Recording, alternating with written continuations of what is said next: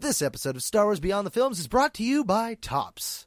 Now you too can voyage across the Star Wars galaxy with Topps and their all-new trading card collection, Topps Journey to Star Wars The Last Jedi. Take a journey across the Star Wars saga with a sneak peek at Star Wars The Last Jedi by visiting Topps.com to pick up your trading cards today. A long time ago, in a galaxy far, far away,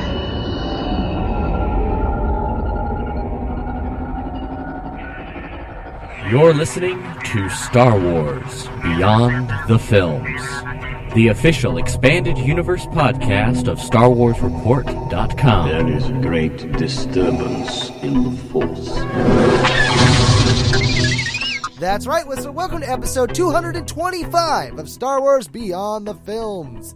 Your Star Wars discussion podcast, your podcast of legends as well as canon, your ticket to that galaxy far, far away. Our episodes broadcast on the Star Wars Report website, Second Airborne Division of Podcasts at www.starwarsreport.com. Episodes can also be found on iTunes as well as Stitcher and right on our own Twitter and Facebook pages at SW Beyond Films. Hey, but enough about how you got here. Let's get this show started. I'm one of your hosts, the defender of the EU, the champion of the multiverse, the bipolar Star Wars fan, Mark Hurlman. And with me, like one's imperial sister hanging on your sixth, about to blast you out of the sky, the EU guru himself, the count of our two continuities, Mr. Nathan P.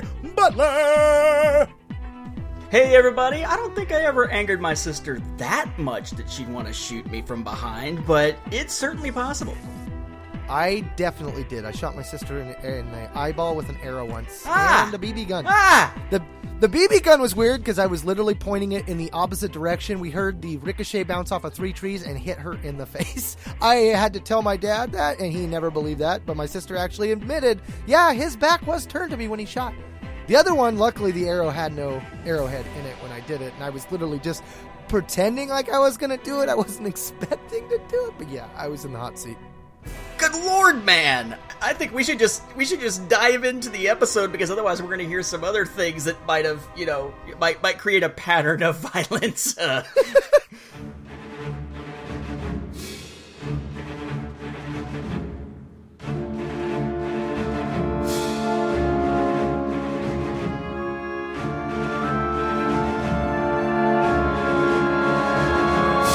Here at Star Wars Beyond the Films, we ask the tough questions. Like, how many times did that BB really ricochet before it hit his sister? Questions that have bothered you a long time, or simple ones that have perplexed you off and on. You ponder about Star Wars, and so do we. This episode, we continue to explore John Ostrander's final legacy installment, Legacy War. Consider that your spoiler warning, Beyonders and Sentients of all ages, because here we go, on another adventure, Beyond the Films.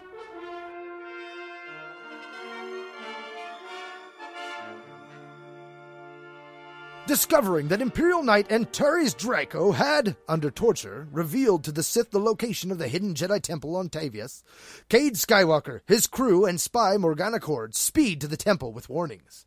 While Sith Emperor Darth Krayt prepares his forces for the assault, the Jedi Council plan their strategy. Let the Empire come and allow the natural fortress of the temple's location to protect them, while support fleets from the Galactic Alliance and Roan Fel attack from the rear. Now, the Battle of the Temple has begun, and the Empire is stuck between the Jedi Defenders and the ships of the Allies. But Darth Krayt still has one card left to play. Yes, we're picking up with issue number 4. So this is issues 4, 5, and 6. In our last episode, we covered 1, 2, and 3. That's also why this episode doesn't have a spoiler-free segment. If you want to check out that, check out the beginning of our previous episode. If you were wondering about the covers coverage that was missing last episode, it actually comes in at the end of this episode. So we pick up with issue 4. Again, this is a story by John Ostrander and Jen Duursema, with the script itself by John Ostrander and Jen Duursema doing the pencils. We start with the battle over Taivas, and Garstazi is there. Trace Sind is there, leading the forces for Roan Fel's Imperial side, and they're slamming into the forces of the Sith Empire. But remember, the one Sith has been holding in reserve all these new Sith warriors and Sith starfighters and such, these annihilators that Darth Krayt developed in secret, and not even the rest of the Sith Imperials realize that they are basically there just as cannon fodder and bait to draw in the Alliance remnant and so forth, when the Jedi think they're the bait to draw in the Sith Imperials. So lots of bait. all around here. So we see Joker Squad taking part of the battle on the ground with Hardcase down. We see Aslan Ray and Ganner Krieg fighting against some Sith. We see Antares Draco, not in Imperial Remnant or Imperial Knight armor because he doesn't have it yet, fighting alongside Mara CFL against the Sith. We see Wolf Sazin fighting alongside Shadow Vow. We see Cade Skywalker fighting against Sith as well. Come on and die. Just battle after battle after battle as we move through the first few pages, and it's almost like a montage jumping to different parts of it. We see Trasa, the Jedi, who has sort of put herself into the ground, essentially. She is now one with the planet, but also is using Jedi battle meditation, something that really hasn't been addressed in the new canon, but was a fundamental part of Jedi battle strategy within the Legends continuity. And at that moment, in comes the rest of the Sith forces that Krayt had held in reserve. So now, it's the good guys who have fallen into the trap. But these Sith warriors, they're just blasting everything. They don't care if they catch the non-one Sith Imperial forces in the line of fire. So some of them are even dying under their own people's guns and must fall back to save their lives if they can. And into the ground battle come those Sith warriors as well. It looks like Moff Geist is killed in the process on the ground as the Sith warriors come into the fray. We see the Minok battling alongside Rogue Squadron against Skull Squadron and other Sith Imperials. And we find that, yes, Gunnar Yeg is still in the fight at this point, following the orders of Darth Rauder, but she sees the odds are against them and says, 5 against 3 of us? If you don't like those odds, you stay and fight, Rauder. And she disobeys orders and starts flying away. She hasn't yet jumped sides or anything like that, but she does disobey orders, which begins this insubordination theme for her that's going to carry on with the rest of her character development in this series. We jump back inside the council chamber of the Hidden Temple, where all of our defenders have kind of fallen back to the same place, fighting along the way to protect, among others, younglings that are now in hiding. And they finally start up the next phase of their plan in defense, which is to launch the different Hidden Temple ships. Because remember, the Hidden Temple actually wasn't a temple per se. It was all these ships that were parked nose up inside the waters on Tyvus, just sticking out like they were buildings or skyscrapers. So now they're flying off into space, which is actually kind of mirroring what I think of when I think of the city ships that launch into space to join the rebellion in canon, like the Profundity with Admiral Raddus, a similar concept here. Once we see the ships zooming off, there's one ship that is full of younglings, and Rauder orders it destroyed. And when the moment of truth comes, Gunnar, instead of destroying that ship, destroys Rauder's ship.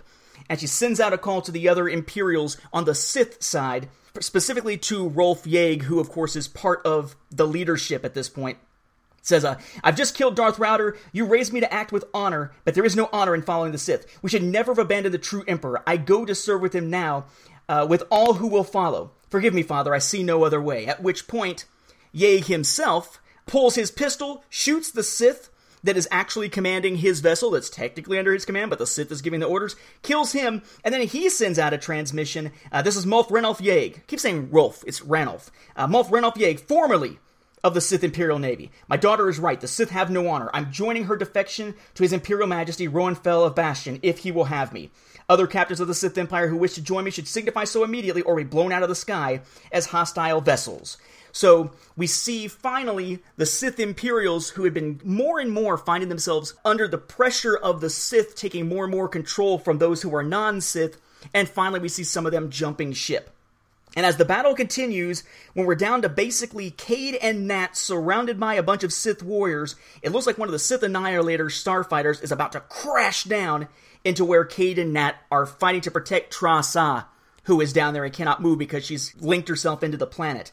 And as the ship is about to come down, Cade says, "So it ends here. Doesn't matter, gotta die sometime," to which Nat replies, "Not you, boy. At least not today." And of course I have to hear that in Sam Elliott's voice. And he force pushes Cade to safety. The ship comes down, and both Trasa and Nat Skywalker are killed. Nat's final words, that's Bantha Rock, of course, "Love you, Drew, always and forever." We see the explosion, and what's interesting is that basically the energy of that explosion is harnessed by Nat and by Trasa into basically being a big blast of energy. It's not just an explosion that goes in all directions. It's harnessed and fires upward, almost like a Death Star type of beam, and slashes through a bunch of the Sith Imperial vessels in orbit, helping the fight up above. Cade has survived. He manages to come out of the water, manages to jump back aboard the Mynock, which has arrived to save him, but Sith warriors are following him onto the Mynock. Thankfully, he and Morrigan Cord, his mother, are able to finally take down the Sith warrior that comes after him, but instead of killing him, even though he gave Cade a scar, and Cade wants to kill him and starts blasting him with Force lightning, Morrigan convinces him that no, they need one of these alive in order to be studied or in order to be questioned and such, right? We need at least one alive to see what makes it tick, and they get the heck out of there. We get a nice monologue from Cade saying, "We lost so much today. Not just the battle, not just the ships. Jedi embrace life and accept death, but why does the Force make us feel loss so keenly? Why does losing him, Nat, feel like a wound that will never heal?" And as things wrap up, things are looking grim. Tybus has had to be abandoned, even though, they didn't all get wiped out, so in essence, it's kind of a win.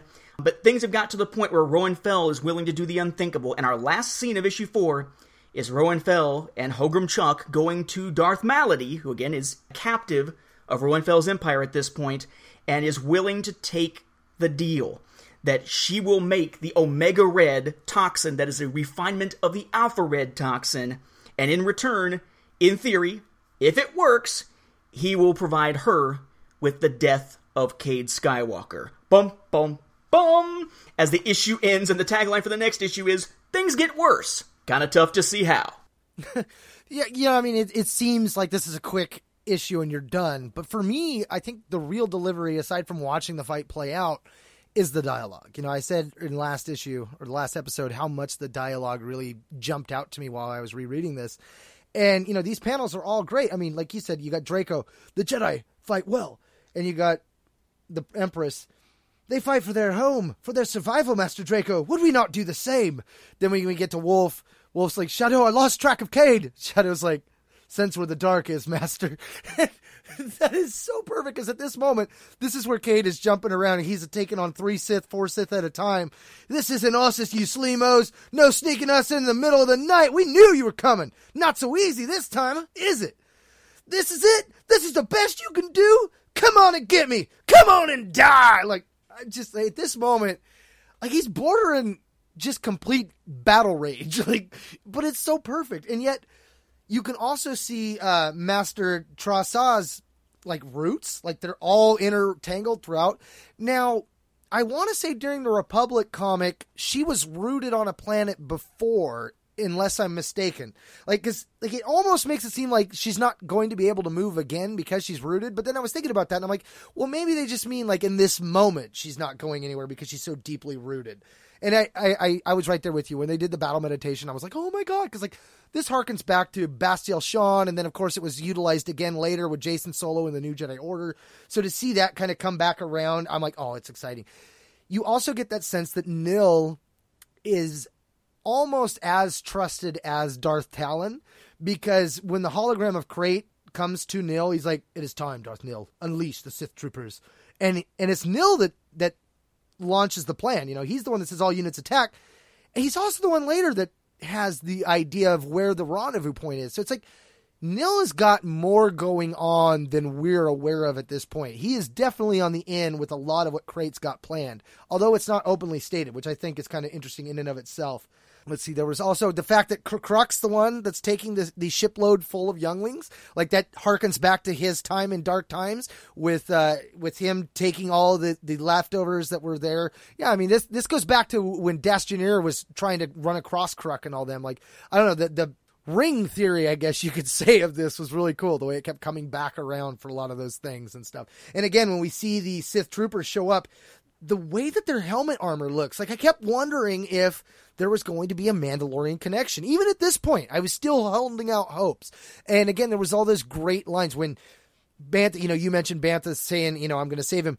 But when Cade comes up out of the water, he's screaming, "Bantha!" And you had mentioned some of it, but you dropped the part where he continues on when he's talking to Blue and he gets really quiet. It's again, those emotional moments. And he says, "No one dies for me. What a joke, huh, Blue?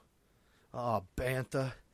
And, again, like, there's not much to it, but it's those moments, like, just the fact that he's like, no one dies for me, that was big for him. That was a major moment. And Bantha survives in the Force, but yet he's dead to Cade. And it's one of the other Jedi that tells him, he would have done this no matter what. He didn't die for you. He did this for the Jedi. He did this for the Force. He did this for the galaxy. And it's really cool because, like, Cade doesn't focus on it too long. Like, it definitely impacts him, but he rolls out of it. Unlike other times where he kind of went off on these murdering tyrants and went into these deep, dark places and was going out and lashing out constantly. This time he becomes more calculated and cold. And I like that. You also have the moment too, where one of the Sith troopers says, "Death to all spawn of Skywalker," which again gets you that feeling, that the name Skywalker means something. There's some gravitas to it. Death to all spawn! Man, they must really hate Todd McFarlane, that's all I'm saying. No, I think this is another good one, but of course, there's the two things that stand out to me. Three. I always say that, 2 or 3. 2 things that stand out. One, I do agree that whole "no one dies for me," and the fact that he's his own sort of tagline comes back to haunt him, because it's always been, we take what is given, and no one dies for me, never again. And the fact that something that he's been holding on to is sort of partially defining himself has now wound up being something he could not fulfill, that yet another person has died for him, or at least the way that he's looking at it at the time. That's huge. But again, I think that it's all part of, they're breaking down Cade to the point where all these different events are going to lead him to having to make a choice, Jedi or Sith. When he finally comes up against Crate. Even the dreams, to a degree, are pushing him in that direction of having to realize that he could very easily become a Sith pawn, as opposed to Sith spawn. I do think, though, that Nat dying, once we got the scene in which he says, I'm reactivating my commission, and says goodbye to his wife, saying that he's in it for the long haul, I think it was pretty much a guarantee that he was going to die. That was one of the telegraphed deaths, I think, within this. One of the few that I could predict, because you never quite know who else is going to die when you're in the end of a series where you don't know the fates of the characters from some story that happens later yet. But the fact that he does sacrifice himself, not just for Cade, but also to protect Trasa, I think that was important. Or that at least he died protecting her. I mean, she's going to die as well, when the explosion happens. I just kind of wish that it had been written slightly differently, because the phrase they've used a few times, actually, I think, for Nat and Drew, or for Bantha and Drew, is, love you, always and forever. And the problem is that, for me, when I when I read these comics, I'm hearing it in my head, right? It's actually something that drives my wife nuts, because if I'm focused on reading something and she says something to me, I can't hear her. Because in my head, I'm perceiving audio of what I'm reading, and it's as if that is drowning out what she's trying to say. She hates it. But here it works against me, because it's, love you, Drew, always and forever. And I can't help but think, I love you, always, forever, near and far, closer together. And I'm like, it takes a lot of the gravity out of the moment, because I start hearing that crap in my head. So I kind of wish they'd chosen a different phrase to use for Drew and Nat. But otherwise, I think it's to a degree, it's sort of that sacrifice that we've seen coming for a while, coming to fruition. But a lot of what we're seeing in War is the stuff that is things that we expected before, like Nina Calixta and Morlish Veed finally coming to a head and that sort of thing. Ganner having to make a choice about her half-brother and so forth. All these different things that are coming to a head are things that we've seen coming or we expected, that thankfully is actually getting to play out in the comic, rather than being something where the comic was, say, cut early and we don't get to see it through to fruition. Well, and also the really cool thing is, while this is going down with Nat, you get him thinking of the Jedi Code. As he's shoving Cade through the thing, there is no emotion, there is peace.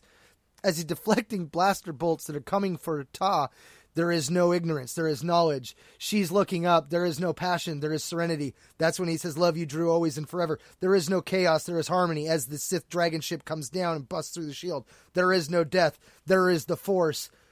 Death strikes, and you see Cade launching. Energy is released. But in that moment, two minds focus that energy, sending it skyward. Now, what I liked about this was we've seen this technique used before and I believe it was in iJedi, where it was Karan's grandfather, the Halcyon Jedi, who, when his heart was being stabbed with a Sith lightsaber, took the energy and transferred it into one blast, and he was able to take and utilize the blast in a different way. He used it to fuel telekinesis. Karan, when he was on the planet he was at with the pirates and stuff, he did a similar thing where he blasted the energy upward in a way as well. So I thought that was a really cool moment, the fact that we got to see another one of those touchstones. Which, of course, brings us to issue number 5. It is now 3 days after the fall of the Hidden Temple. We see Rowan Fel, Trace Sin, Gar Stasi, and so forth, Hogrum Chunk, all in the room as they're basically kind of like dissecting to a degree. They're studying the Sith warrior. They're about to dissect and kill him and sort of cut him apart. And it's just, they're giving a sense of just how horrible this menace actually is, the purity of the hate within these Sith warriors, which, again, just emphasizes the fact, as Hogrum Chunk points out, that if they're going to break the Sith, they have to attack Coruscant, and of course Rowan Fel is now willing to possibly use Omega Red in order to do that. Again, Omega Red, the disease that is supposed to attack all species, not Omega Red, the Wolverine villain. From the Soviet Union, I don't think Malady's malady, if you get the disease, is going to give you the tentacles or anything like that. We see a nice scene where Cade is talking to Bantha about, or not Bantha, Bantha's dead, she's talking about Bantha to Jiraiya, and about how, he still sees that Krayt is the Shatterpoint. He's got to stop Krayt. He's seen it within the Force. He's seen it within visions. He has no idea what happens on the other side of it, right? Because he can't see himself in any visions past that point. But no matter how many ships go in, he sees it as a suicide run, and yet he's still willing to do it. And the others are essentially willing to be there at his side because that's just sort of where they belong in essence. We jump to see the fleet up in orbit and finally see Rolf. Yeah, Rolf. Ranulf, I guess, but Rolf, I guess, is what they call him as a nickname, so I wasn't totally wrong there. We see Morrigan Cord finally have a conversation with Rolf Yeg and Gunnar Yeg about her double life and whatnot, and he realizes that Gunnar actually knew who it was, because she says, Morrigan? Mom? He's like, Mom? What?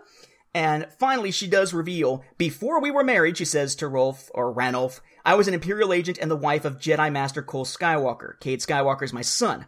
Nana Calixta was a fabrication. My real name is Morrigan Cord. I don't expect your forgiveness. And he says, since we have much to discuss, Agent Cord, later perhaps. For now, let's just say that I'm glad you are not dead. So we have a chance maybe of seeing them reconcile.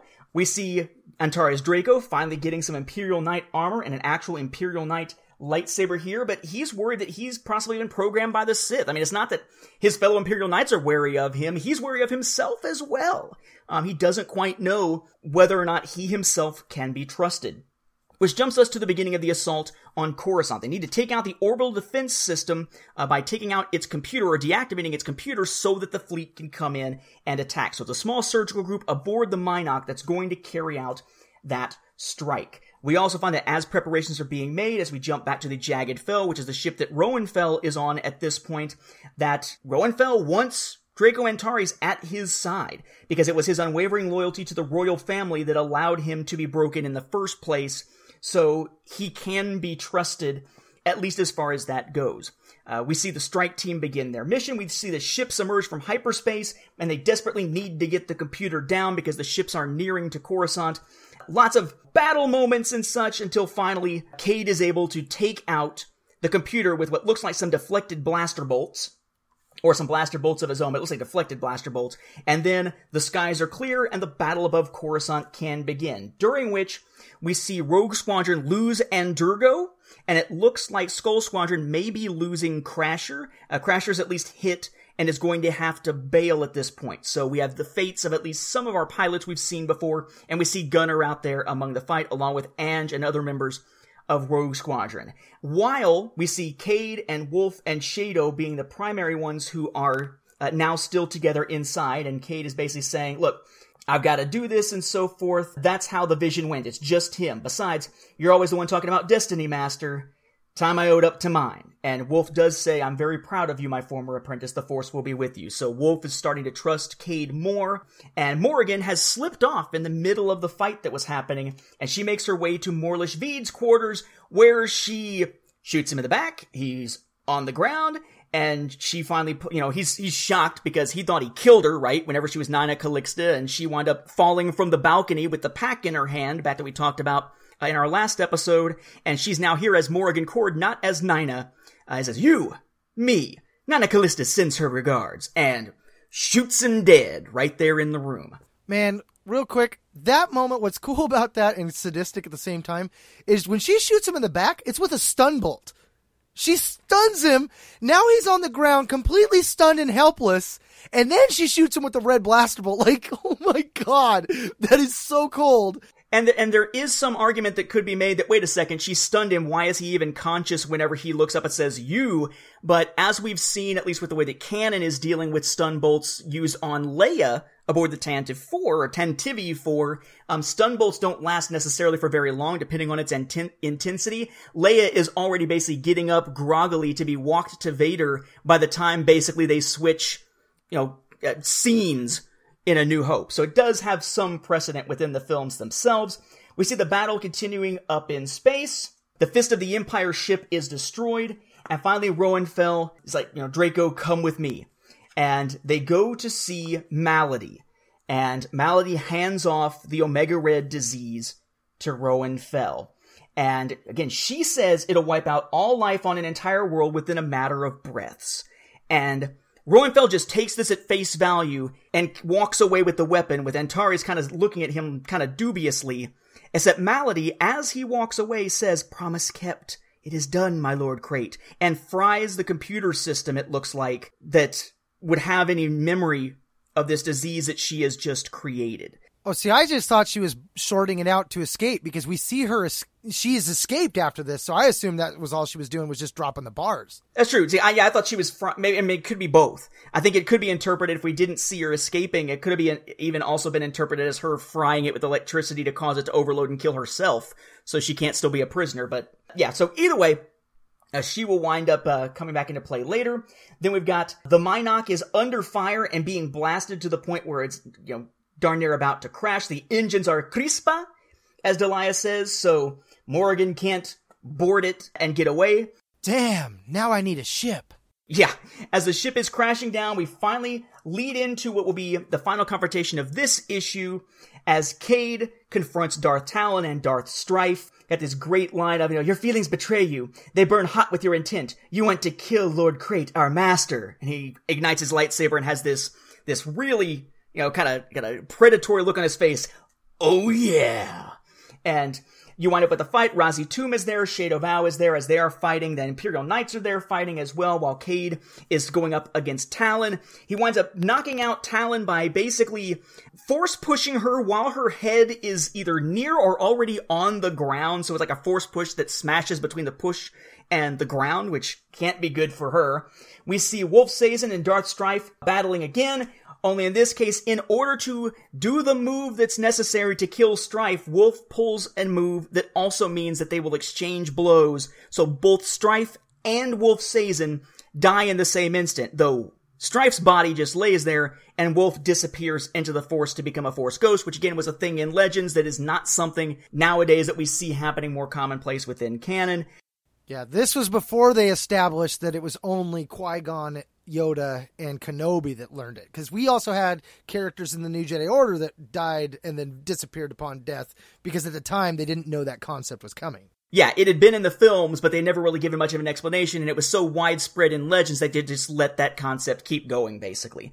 Until finally, as we end the issue, Talon says, "Cade is stronger than he was. Must warn Lord Crate." Lots of ellipses in between, so she's talking kind of Shatner-esque.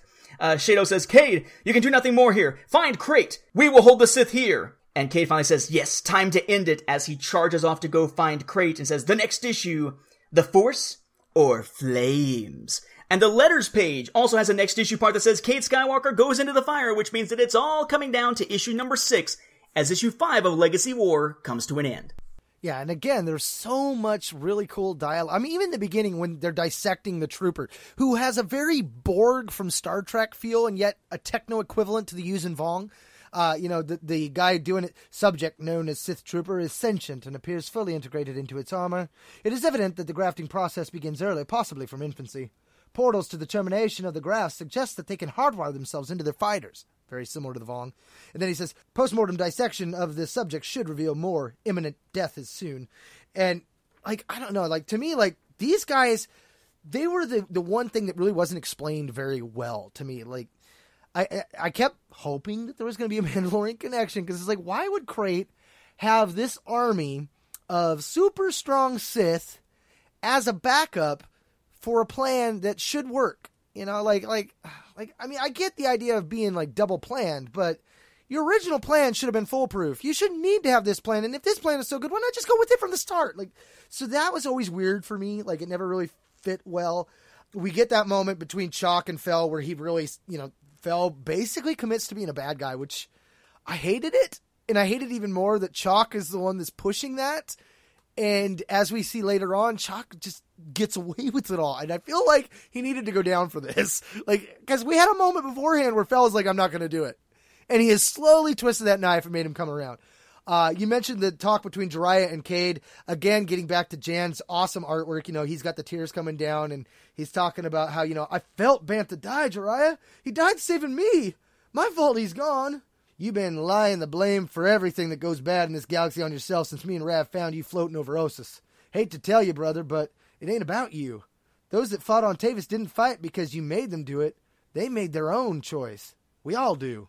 And, you know, Krayt's, he's just stuck on that Shatterpoint, you know. Krayt's the Shatterpoint sin. Stupa Kachu Force showed me that in a Force vision. I faced him alone, and then, I don't know. First, I got to get to him. Problem is, no matter how many ships run interference, it looks to be a suicide run. And, of course, Jiraiya grabs onto his shoulder.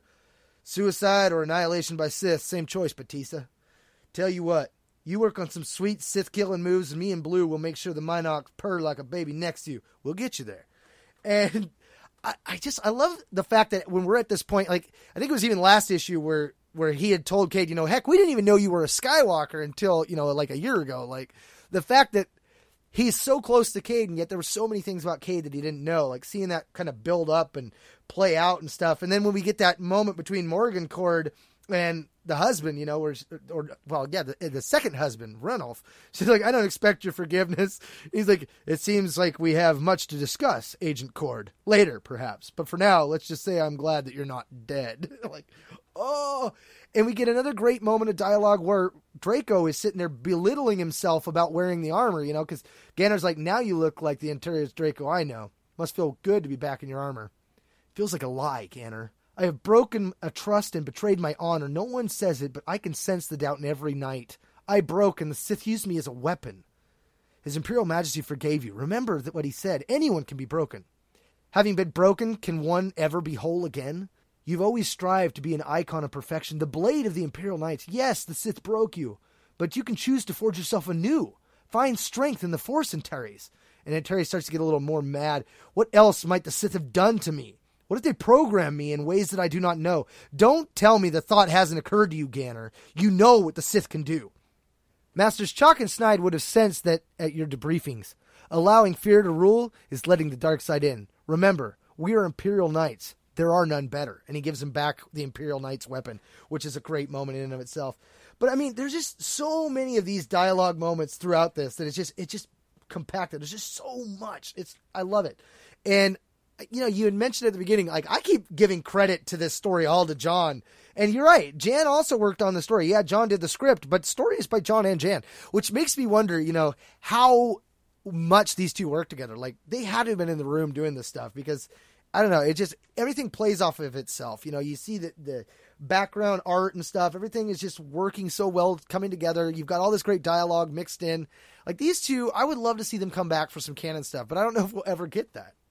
Yeah, it seems like Marvel is kind of sticking with their in-house people at this point, unfortunately, so we're not going to wind up possibly seeing them come back. But again, I would point you, if you're interested in those two as a team, Hexer Dusk is coming. Hexer being the title, Dusk being the guy's name, so it's kind of like saying Jedi Skywalker. Hey, real quick, with Veed, when he says you, do you think at that moment that he recognizes her as Nina or as Cord? I figure he knows that they're the same person, so it doesn't matter. Like, he's like, oh, it's you. I don't think there's any profound, he's recognizing one or the other so much as he knows that she's got the double life, double identity. See, I went the other way. I figured he only recognized her as Cord, and that was why she did the whole sends her regards. But either way, man, that was such a cold-blooded mom movement. I was like, dude, yes, thank you. Man, you just got smoked by Tyler Durden, man.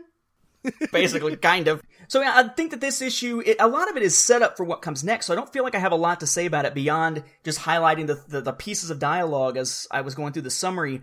But I like we got that moment where basically Rowan Fell, I mean, it's been interesting because throughout the series, he's never quite been a good guy. He's been on the side of the good guys, but he's always been someone who has these morally questionable things that he does, and is a little more self-focused than you would perhaps expect out of a benevolent leader. And to see that this is where it was all leading to him making this type of decision, because he's always been kind of a practical guy. That he's like, well, the best decision is to have this weapon ready. That's kind of a big thing, and it allows Malady to have a role in this final arc, because in essence, she's setting another trap, as we'll find in the next issue. I think it's interesting that in essence, it's Darth Talon that gives voice to a lot of the Jedi's worries about Cade, where she says, Skywalker, I sense the darkness in you. You never walked in the light. Don't deny your true destiny. Join us. And that's kind of the worry of the Jedi Council. Remember the idea of, well, why did you sense Crate? I am kind of surprised that they went the route of having both of Cade's mentors cut down within the span of a couple of issues, because of course Wolf Sazin is also gone at this point. I'm not quite sure what it is that causes Cade to realize that he's about to use the move that would get them both killed, but okay. I think it's kind of one of those things where I guess that Strife and Sazin were kind of psyching each other out, and Cade knew that it could end with them both dying. But it reminds me now of the episode we got recently where Obi-Wan and Maul have their final confrontation on Tatooine in Rebels, sort of that it's about sort of psyching each other out more so than all these complex movements and such. But this is really all just to get us ready, of course, for issue 6, which is where we can turn now, unless you have anything else you want to add for 5. The only thing I have to add for 5 is I love the fact that the Jedi reused Twin Sun Squadron, which was a squadron that Luke created during the New Jedi Order. I thought that was a really cool moment in and of itself. And I think, with Wolf, that scene, I think for me, the thing that really sets it off, that why Cade recognizes that, is like, there's a look of peace on Wolf. Like, it seems kind of more out of place. Like, you get that feeling like, oh, this is that Kenobi moment, And the only other thing is, you mentioned the look, the sinister look on Cade's face during the panel where he's like, oh yeah. What I like is the way that Jan worked the panels. Like, it's like the bridge part of his nose is cut out, so the two panels working together give him this Joker look. Like, he looks very sinister at that moment. Yep, and unfortunately, again, I hear it in my head, so I read it the first time, and I'm like, oh yeah, right there with him, and then I go back and I'm rereading it for the summary here, and I can't help but think that he's about to tell me to snap into a Slim Jim, so, whatever. Before we get to issue 6, we also want to mention our sponsors once again. That's right, voyage across the Star Wars galaxy with Topps in an all-new trading card collection, Topps Journey to Star Wars The Last Jedi. That's right, the 110 base storyline cards take you on a journey across the Star Wars saga with a sneak peek at Star Wars The Last Jedi. Collect stickers, character cards, illustrated cards, and more. The Last Jedi product includes autographs from over 50 actors and characters. Pick up your trading card by visiting Topps.com today. In fact, the Journey to Star Wars The Last Jedi line, it's been available for purchase from Topps.com since September 1st. We've got all the 1977 blue Starfield iconic designs on some of these. In fact, some of them have on the back an additional background image that you can put them all together. There are autographs, like I said, from over 50 actors with a special focus on Star Wars The Force Awakens. They also have the rare dual and amp, the triple autographs, plus the ultra rare 6 Puro autograph features from actors from The Force Awakens. You've got sketch cards, hand-drawn rendering of the Star Wars characters from across the saga, and plastic emblem cards featuring heroes and villains from Star Wars The Last Jedi. Now, really quick, I have one of those packs right here. Let's see what we get. Open that up as we are doing this live and get a view of what we've got.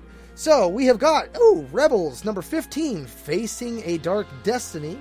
That's got a picture of Darth Maul and Ezra Bridger. We've got number 29, Celebrating the Victory. It is Leia and Luke and Han and Chewie and the droids in the throne room of Yavin. We've got number 42, Resistance on Dakar, with Poe Dameron's new X-Wing. Man, these are pretty cool. We've got Obi-Wan Kenobi confronting General Grievous. Hello there. We have got Luke Skywalker in search of his Jedi Master on Dagobah, where he pulls out the gun and pulls it on Yoda. We've got Maz's band playing on. We have got Recruiting General Kenobi, where we see the R2 displayed hologram of Leia right there in Kenobi's room. And, of course, we've got one of the It is Journey to Star Wars The Last Jedi Ski Speeder. Collect them all. 4 of number 7. And that's the new one that we see racing across the desert field of that new planet. Now, of these, I have got none that have that battle, or the image on the back, which I was talking about. These all have the little story on the back, like the rebel heroes Kanan Jarrus, Ahsoka Tano, and Ezra Bridger traveled to Malachor, an apparently dead world that was home to the ancient Sith Temple. Before long, Ezra, separated from his friends, met and conferred with a mysterious shadow personage in the temple who identified himself as the Old Master. Encouraged to give in to dangerous emotions, Ezra eventually learned that his new advisor was actually Sith practitioner Darth Maul, whose goal in the temple was nothing less than ultimate power. So these are pretty cool. Go out and get yours now. The saga will continue with the Topps trading cards with their app as well. They've got a card trader app you can check out also. And that brings us to the last issue of our Legacy coverage, Legacy War Part 6.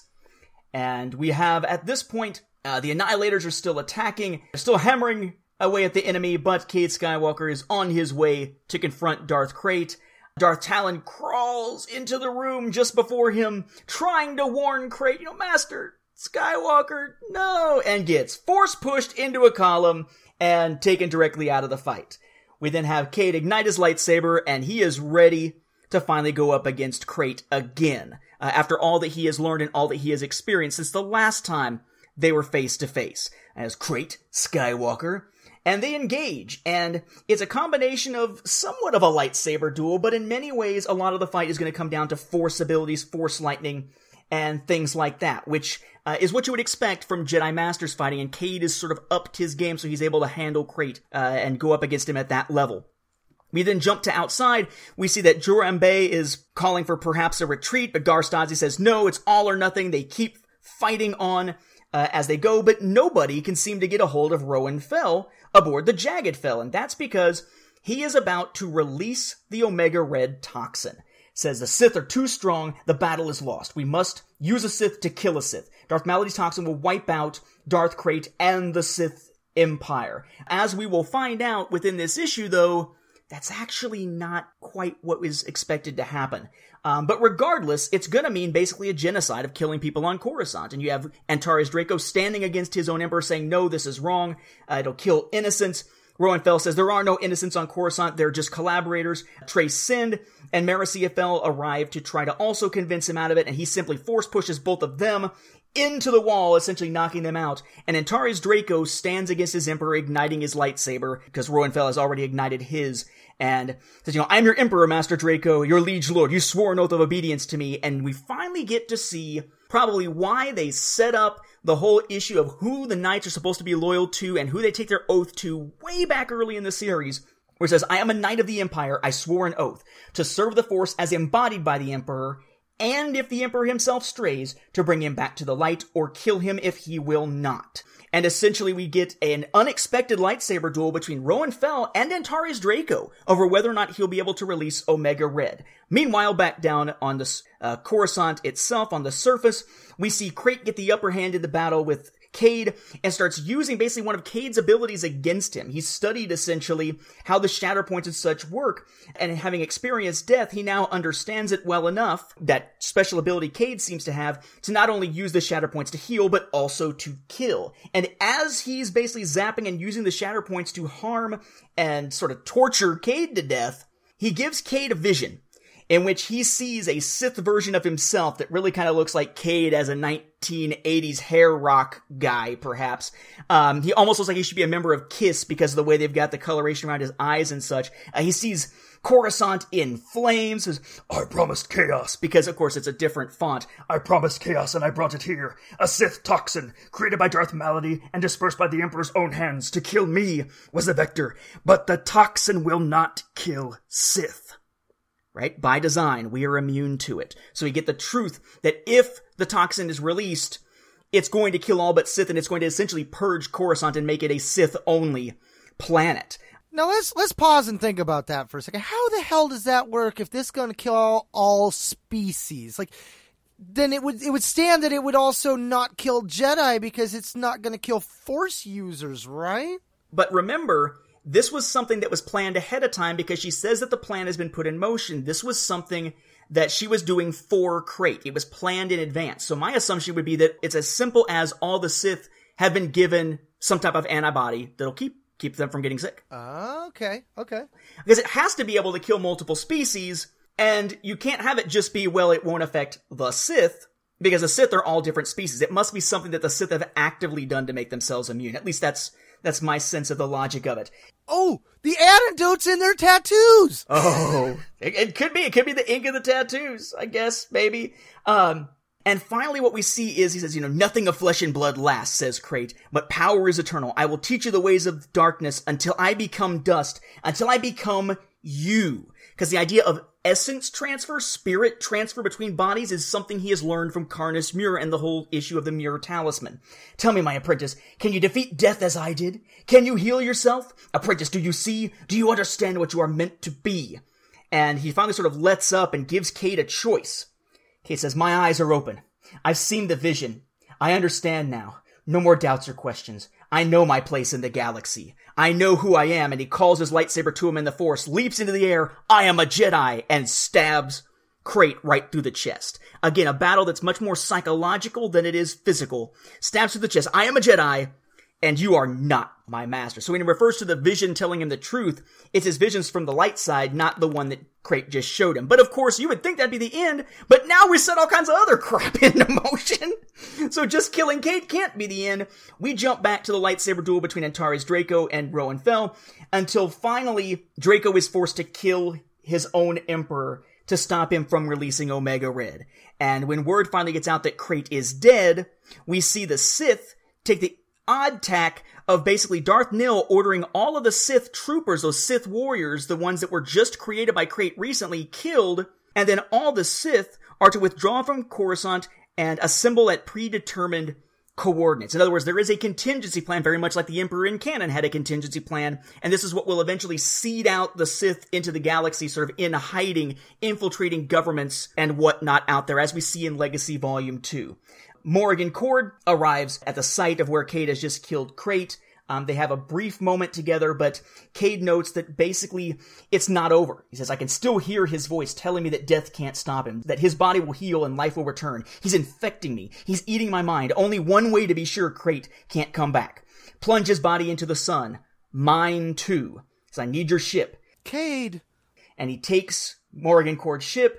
I'm saying that there's no other way. He takes the hologram. She gives him the hologram basically of the family picture. And he's going off basically to kill himself so that Krayt's spirit can't take him over because he can still hear Krayt's voice, and to get rid of Krayt's body so Krayt can't heal himself. Essentially destroy the two avenues by which he thinks Krayt could return. Thankfully, Morrigan is able to get word to Jiraiya and Delia, who are able to fix the Mynock just soon enough to take off after him. As Cade nears Coruscant's sun, ready to throw himself into it, he hears the voice of Krayt, telling him, you won't do this, apprentice. If you had truly wanted me dead, you would have cut off my head. So I guess Highlander style. But Cade just makes the counter argument that, look, you're not going to take my body if I go in there with you. And it's Luke Skywalker's spirit who shows up and says, what if Krayt is only a voice in your head? He's like, well, what if you are? Right? and the idea that basically telling him, could be. But if that's true, what part of you do I, that is Luke, represent? What part of you is Krayt? Which is stronger? Will you give in to your fear or choose hope? Which is a great echo, of course, to what we now saw in Rogue One and such. It says, in my vision after my battle with Krayt, there was only darkness, death. And Luke points out, and yet, here you are, alive, Cade. You're a Jedi. Time to choose your own path. And in an eerie echo of what happened after the Battle of Ossus, he goes EVA in a spacesuit and allows the ship carrying Krayt's body to burn in the sun, while he just sort of hangs there in space, no longer hears Krayt's voice anymore or feels his presence, and has kind of sort of given himself over to the idea that he is going to die. We then jump back and think that we're just leaving him out there hanging in space for a moment, and jump back to Coruscant, where we find that with Rowan Fel dead, what has happened in this big war against Darth Krayt has actually brought factions together. And we now have the beginning of a brand new government, a galactic Federation triumvirate, which will be headed by Gar Stasi, at this point, Kakruk, representing the Jedi, and Marisia Fel. Fel's empire, the Galactic Alliance, and the Jedi coming together to form one unified government for the galaxy once again. And we have a quick conversation between Morrigan and Shadow in which Shadow asks about Cade, and she doesn't know. She doesn't think he's coming back. But thankfully the Mynock is able to find him, save him. It looks like he's not breathing initially, so they don't quite know what's going to happen. Again, they're building and stretching out the tension here, and they jump another scene. And we see the Sith coming back together, where we learn the plan that sets up Legacy Volume 2. Hide the fleet. The Sith now walk a different path. We will disperse into the galaxy in small numbers, masking ourselves, hiding amidst the enemy. We will infiltrate governments on every planet. All must be brought down for something new to be created. Together or alone, we will slip into worlds and strike from the shadows. We will be invisible. We will be patient. All that exists will be torn apart from within. Darth Krayt's vision of the galaxy remade will be realized. He lives in us. The Sith will prevail. So we have the sense that the Sith are still out there, and that is very much the setup, of course, for Legacy Volume 2. And finally on the Mynock, as Delia says, "Love you, Cade, always and forever," and I guess the music from the 90s or whatever starts playing in my head again. He says, "Sounds good to me," and it turns out, oh, he's alive, and he may have even been playing possum a little bit there. And finally they're together. Delia senses that he's different. He says, he's peaceful. Krayt's gone. He's free. And sort of a question, okay, so what do you do now? Where are they going? And we get the final monologue of the series that wraps it all up. It says, "Forward, Sin. Only way we can go. My father always said, we take what is given. Feels like all the I'm having trouble because as soon as it said that we take what is given, I got that emotional hitch and my throat caught up. That is such a defining phrase for the character in this series and such an emotional shatter point, you might say, for me. Yeah. It says, "Felt like all the galaxy ever handed me was darkness and grief. Like Krayt, I took what was given and gave in to my anger. Wrapped the anger around me so close it blocked out the light. Suffocated myself in death and darkness until I forgot how to live. Tried to cut myself off from the Force so I didn't have to feel anything. Tried to make my heart a void. But nothing's a void, not even in space. I've seen the way all things connect. Energy flows through everything in the galaxy, creating life, healing it. As long as a galaxy exists, life will find a way. There is no death. There is only the Force." And for the last time in Legacy, the final word of the series down in the bottom right corner is simply end, as Legacy War concludes. Man, and that whole panel that you just read, I think when I see that, what I'm seeing is the ruins of the Hidden Temple. And Trassa coming back, right? Yes, or 3 children of her from where her roots went in. Yeah, I mean, that's definitely the vibe I got. And I thought that was really cool. There's just, again, get back to that dialogue, man. There was just such great build-up between Cade and all them, the energy and stuff. The fact that he can't escape his fate. My eyes are open. I've seen the visions. I understand now. No more doubts or questions. I know my place.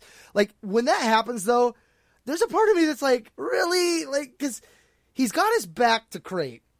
And he sticks out his left hand, and the lightsaber comes to the left hand, and then he left hand spinning stabs him in the chest, but Krayt's got a lightsaber in his left hand too. All he had to do is reach up with that and stab him.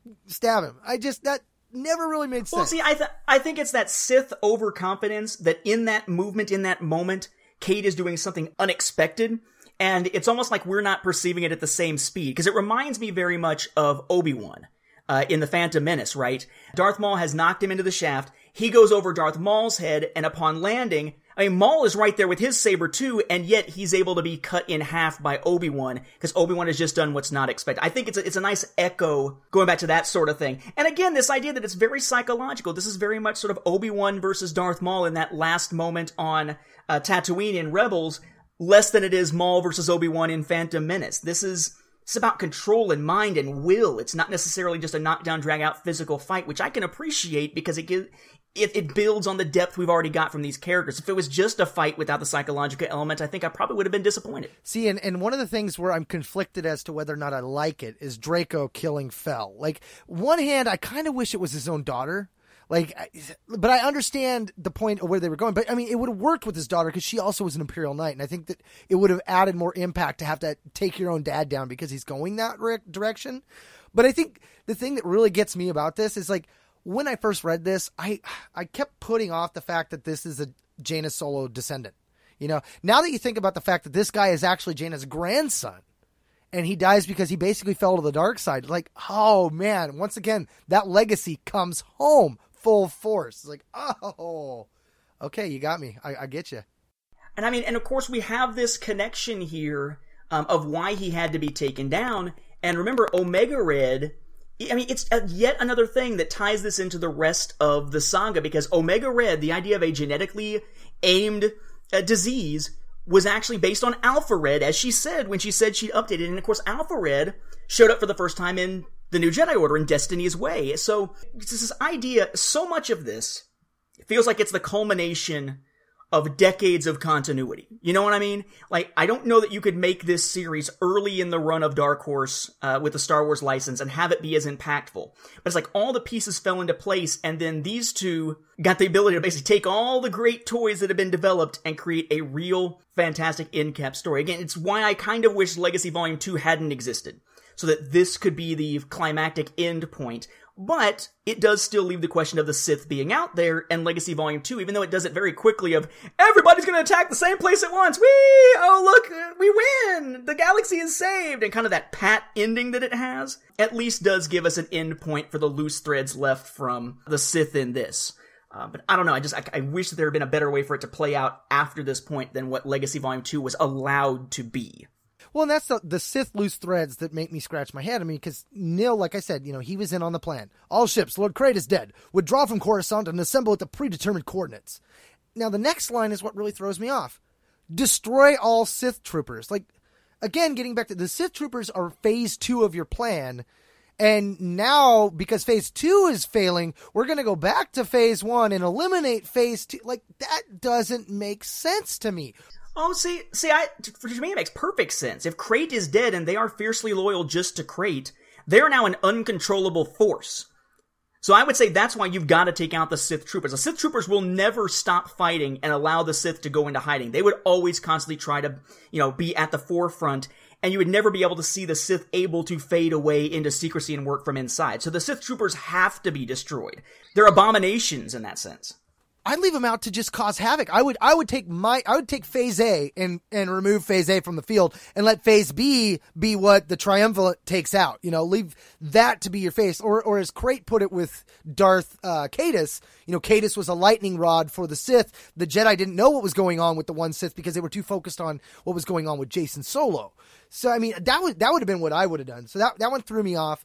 But one of the greatest lines was when he's out there, Cade's out there floating, and he's like, "You there, Krayt? You're not, are you? Can't hear you. Can't feel you. Just me and the stars." Like it was over Ossus the night you died, Dad. The night I should have died. Circle's complete. Everything's right. I'm all right. Maybe this was the vision meant. Just me at the end, walking in the sky. And I like walking in the sky. Like, what a great Skywalker reference there, man. Like, oh, that's just brilliant.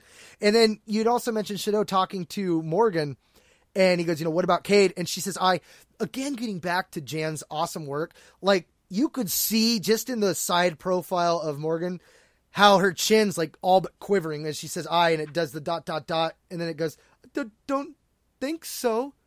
There's a couple things that stand out to me about that scene. One, again, is because something else jumps into my head that we've seen that takes some of the fun out of the moment, and that's because I see Cade floating in space, and we're supposed to remember Cade floating in space over Ossus, and of course, I do remember that, and it's a poignant moment, but there's another part of me that thinks that he should be out there with little creatures flying around him and start randomly singing like the freaking droid in Rebels. Thankfully, he's not singing. But I find it interesting here that Luke is talking about him choosing his own path. And he's perfectly willing to kill himself if it means stopping Krayt. And it seems like all throughout Legacy, that is something that Cade's been willing to do, to let himself get killed over whatever, and he's using death sticks. Cade has had very little regard for his own life in a lot of ways. And here we see he has a choice, and the choice that he makes is to eject. Is to let Krayt's body be destroyed, but not to kill himself after all, as part of choosing the path of being a Jedi or being the person that he wants to be. I think that's a profound moment of character change for him, but I'm not sure that I would have noticed it as such a profound moment the first time I read it. But the more we've talked about this, the more that it does seem that him choosing life over self-sacrifice, that doesn't make him a weaker character because he's not sacrificing himself. It means that he's finally chosen to live, which is, in a lot of ways, he's chosen to survive previously, and now he's choosing to live, which is a different thing. Yeah, the other interesting thing, too, is when Nil's doing his little thing, talking about how we're all going to hide, we're going to hide the fleet. So the fleet's hidden, too, okay? But when he talks about we'll disperse into the galaxy, we see Warlock the Fourth, who was sent off by Darth Warlock, who really shouldn't be part of Nil's plan unless that might have been part of the plan. We also see Darth Malady. She's, again, working in a Vong-type area with potions. And we see Darth Talon slinking off from what appears to be the underlevels of Coruscant. So there are some key players of Krayt's Order still alive, which I thought was kind of interesting in and of itself, who we never see again.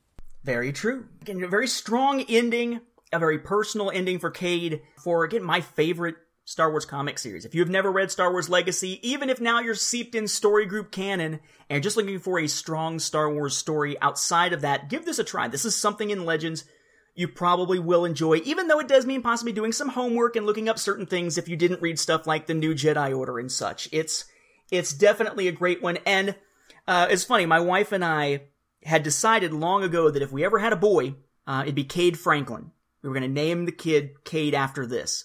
Franklin after my mom's father, who's the first grandfather of mine to pass away, first grandparent of mine to pass away. And she's been bouncing back and forth, but if we ever have a girl, of Leia Lucille. Her grandmother's name is Lucille, and Leia. And it was only at dinner, I guess, last night or the night before, that she started toying around ideas of maybe something different.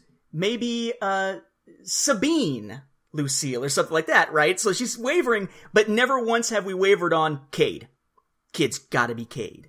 Because I feel such a connection and got so much enjoyment out of this particular character. I'm really, I'm kind of glad that his story ended on a note of finality as opposed to seeing him again in Legacy Volume 2. But then there's a part of me that's like, ooh, but he's still out there. Why don't we see him? It tears at you a little bit.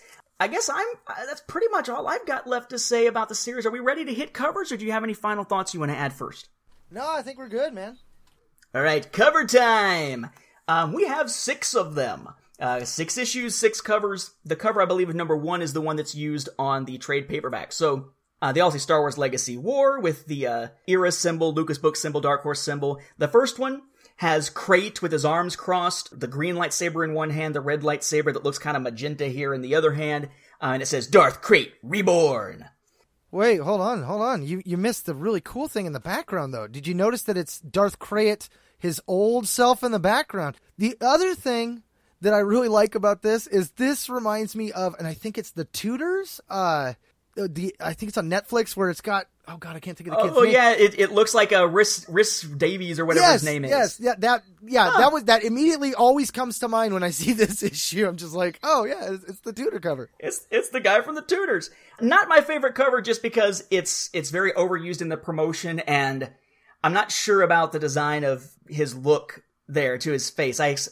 But you're right, it does remind me very much of Henry, I guess it is, from the Tudors. Yeah. Then we have a shot in number 2, says, the enemies of Darth Krayt begin to fall. And of course they're taking it literally, because it's Nina Calixta falling on Coruscant while blasting away and being blasted at. Though, interestingly enough, in this shot, aside from the fact she's got a look on her face that's kind of, she isn't carrying the bag in this shot. Yeah. So, in this case, she would simply die, as opposed to in the actual way it plays out with her having the pack that has the jetpack in it. She's okay. Then we have a shot that's basically, it looks like, I guess it's supposed to be Cade in Carbonite, which doesn't ever actually, happen in the story.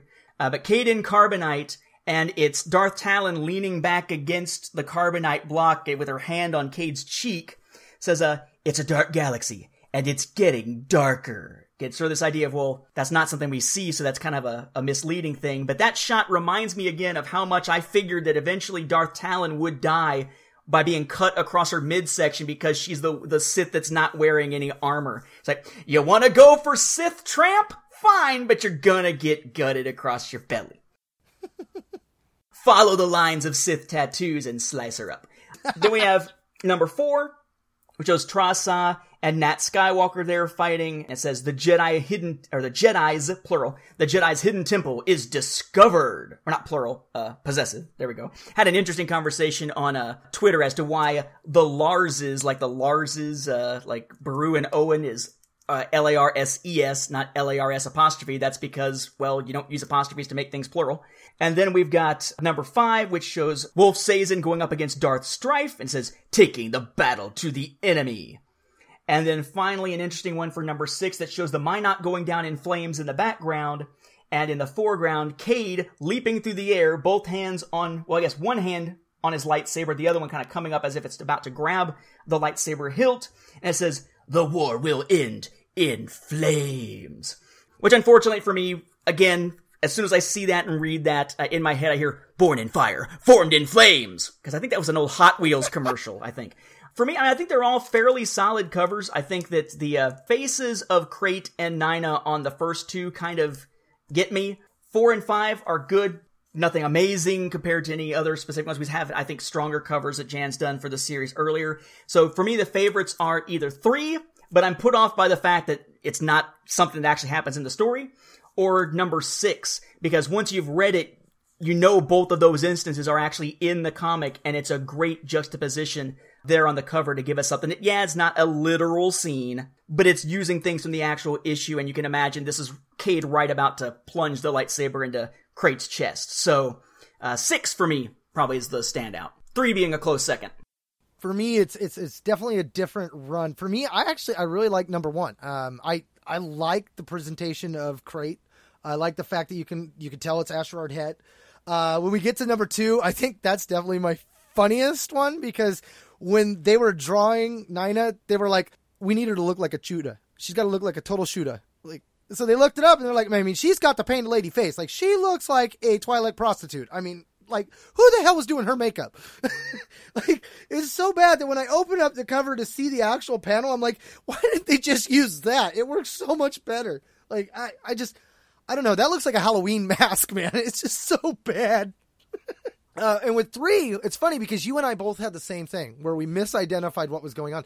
I thought it was Talon with Emperor Fel in the background, but if you actually look at the armor, that's actually Draco. It is from the comic. Okay, that is... See, because I was looking at the armor, and I thought that was meant to be the armor that Cade wears. So that's Draco, not Cade. So yeah, that does make sense. It is from the issue because that's how she turns him over, is in the block of carbonite. Okay, you win. I take it back. So yeah, 3 and 6. So yeah, for me, it's 1 and 3 are my high ones. With 4, I think the issue I have with this one is Bantha. Like, they just really darkened up his eyebrows, really big, and like, yeah, he was a bigger guy, but I really feel like he's way more barrel-chested in this than he was ever portrayed in the comic. But besides that, I like the fact that Saz, she's actually deflecting blaster bolts and sending them different directions with force energy. That's kind of cool. Issue 5 is just okay. Like I like the look of everything, and it's got that, like you said before, that photo portrait kind of feel to it, but they just seem a little off for some reason, so it didn't quite really latch on to me. When it comes to 6, this one's hit or miss, because, like, I like the fact that we see the Minot going down in flames, and I like the fact that when that scene happens in the comic, like, I actually felt like the ship was blowing up. I was like, oh my god, like, that really impacted me. I like the fact that the scene, it looks like he's punching with the right hand, he's going to fling the left saber around and come around with the punch. But I think the thing that really bothers me is, like, when you think of issue 50, right, they give you that 2-cover spread. You know, that was the end of Legacy. We got to do something real special. We go 2-cover spread. With this one, nothing. On the back, it's still got the same Old Republic with Darth Malgus sitting here like every one of the other 6 had. There's nothing special about this final issue of Legacy Volume 1. Like, that really, really, I think, puts me off on that in general. Like, if they'd have maybe done a little bit more, maybe that one would be higher up for me. But so for me, it's 1 and 3. And I like 1, I think, a little bit more because of the fact that they've got the whole Darth Krayt as he looked at the beginning of the series in the background in the flames. Like, I didn't catch that myself until about probably my 3rd or 4th read through.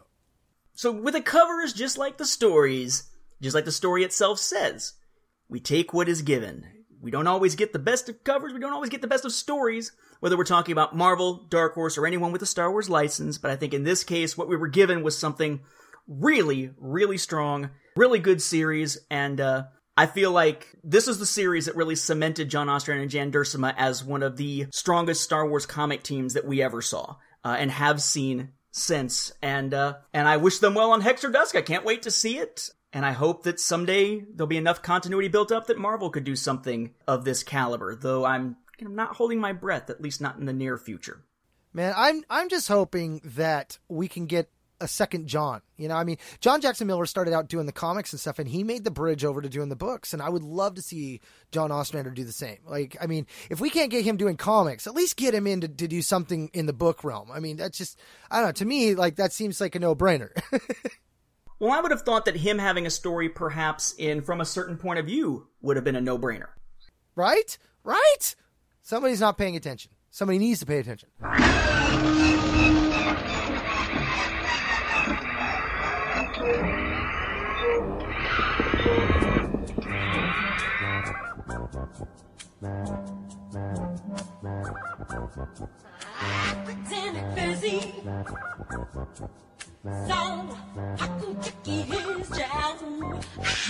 All right, so now that about wraps up this episode of Star Wars Beyond the Films. We'd like to thank you once again for hanging around with us as we ponder on sharing our fandom. Remember, you can always listen to our episodes streaming online on the Star Wars Report website, 2nd Airborne Division of Podcasts at www.starwarsreport.com. Episodes are also available on Stitcher and on iTunes, which we always encourage you to leave us a review while you're at it.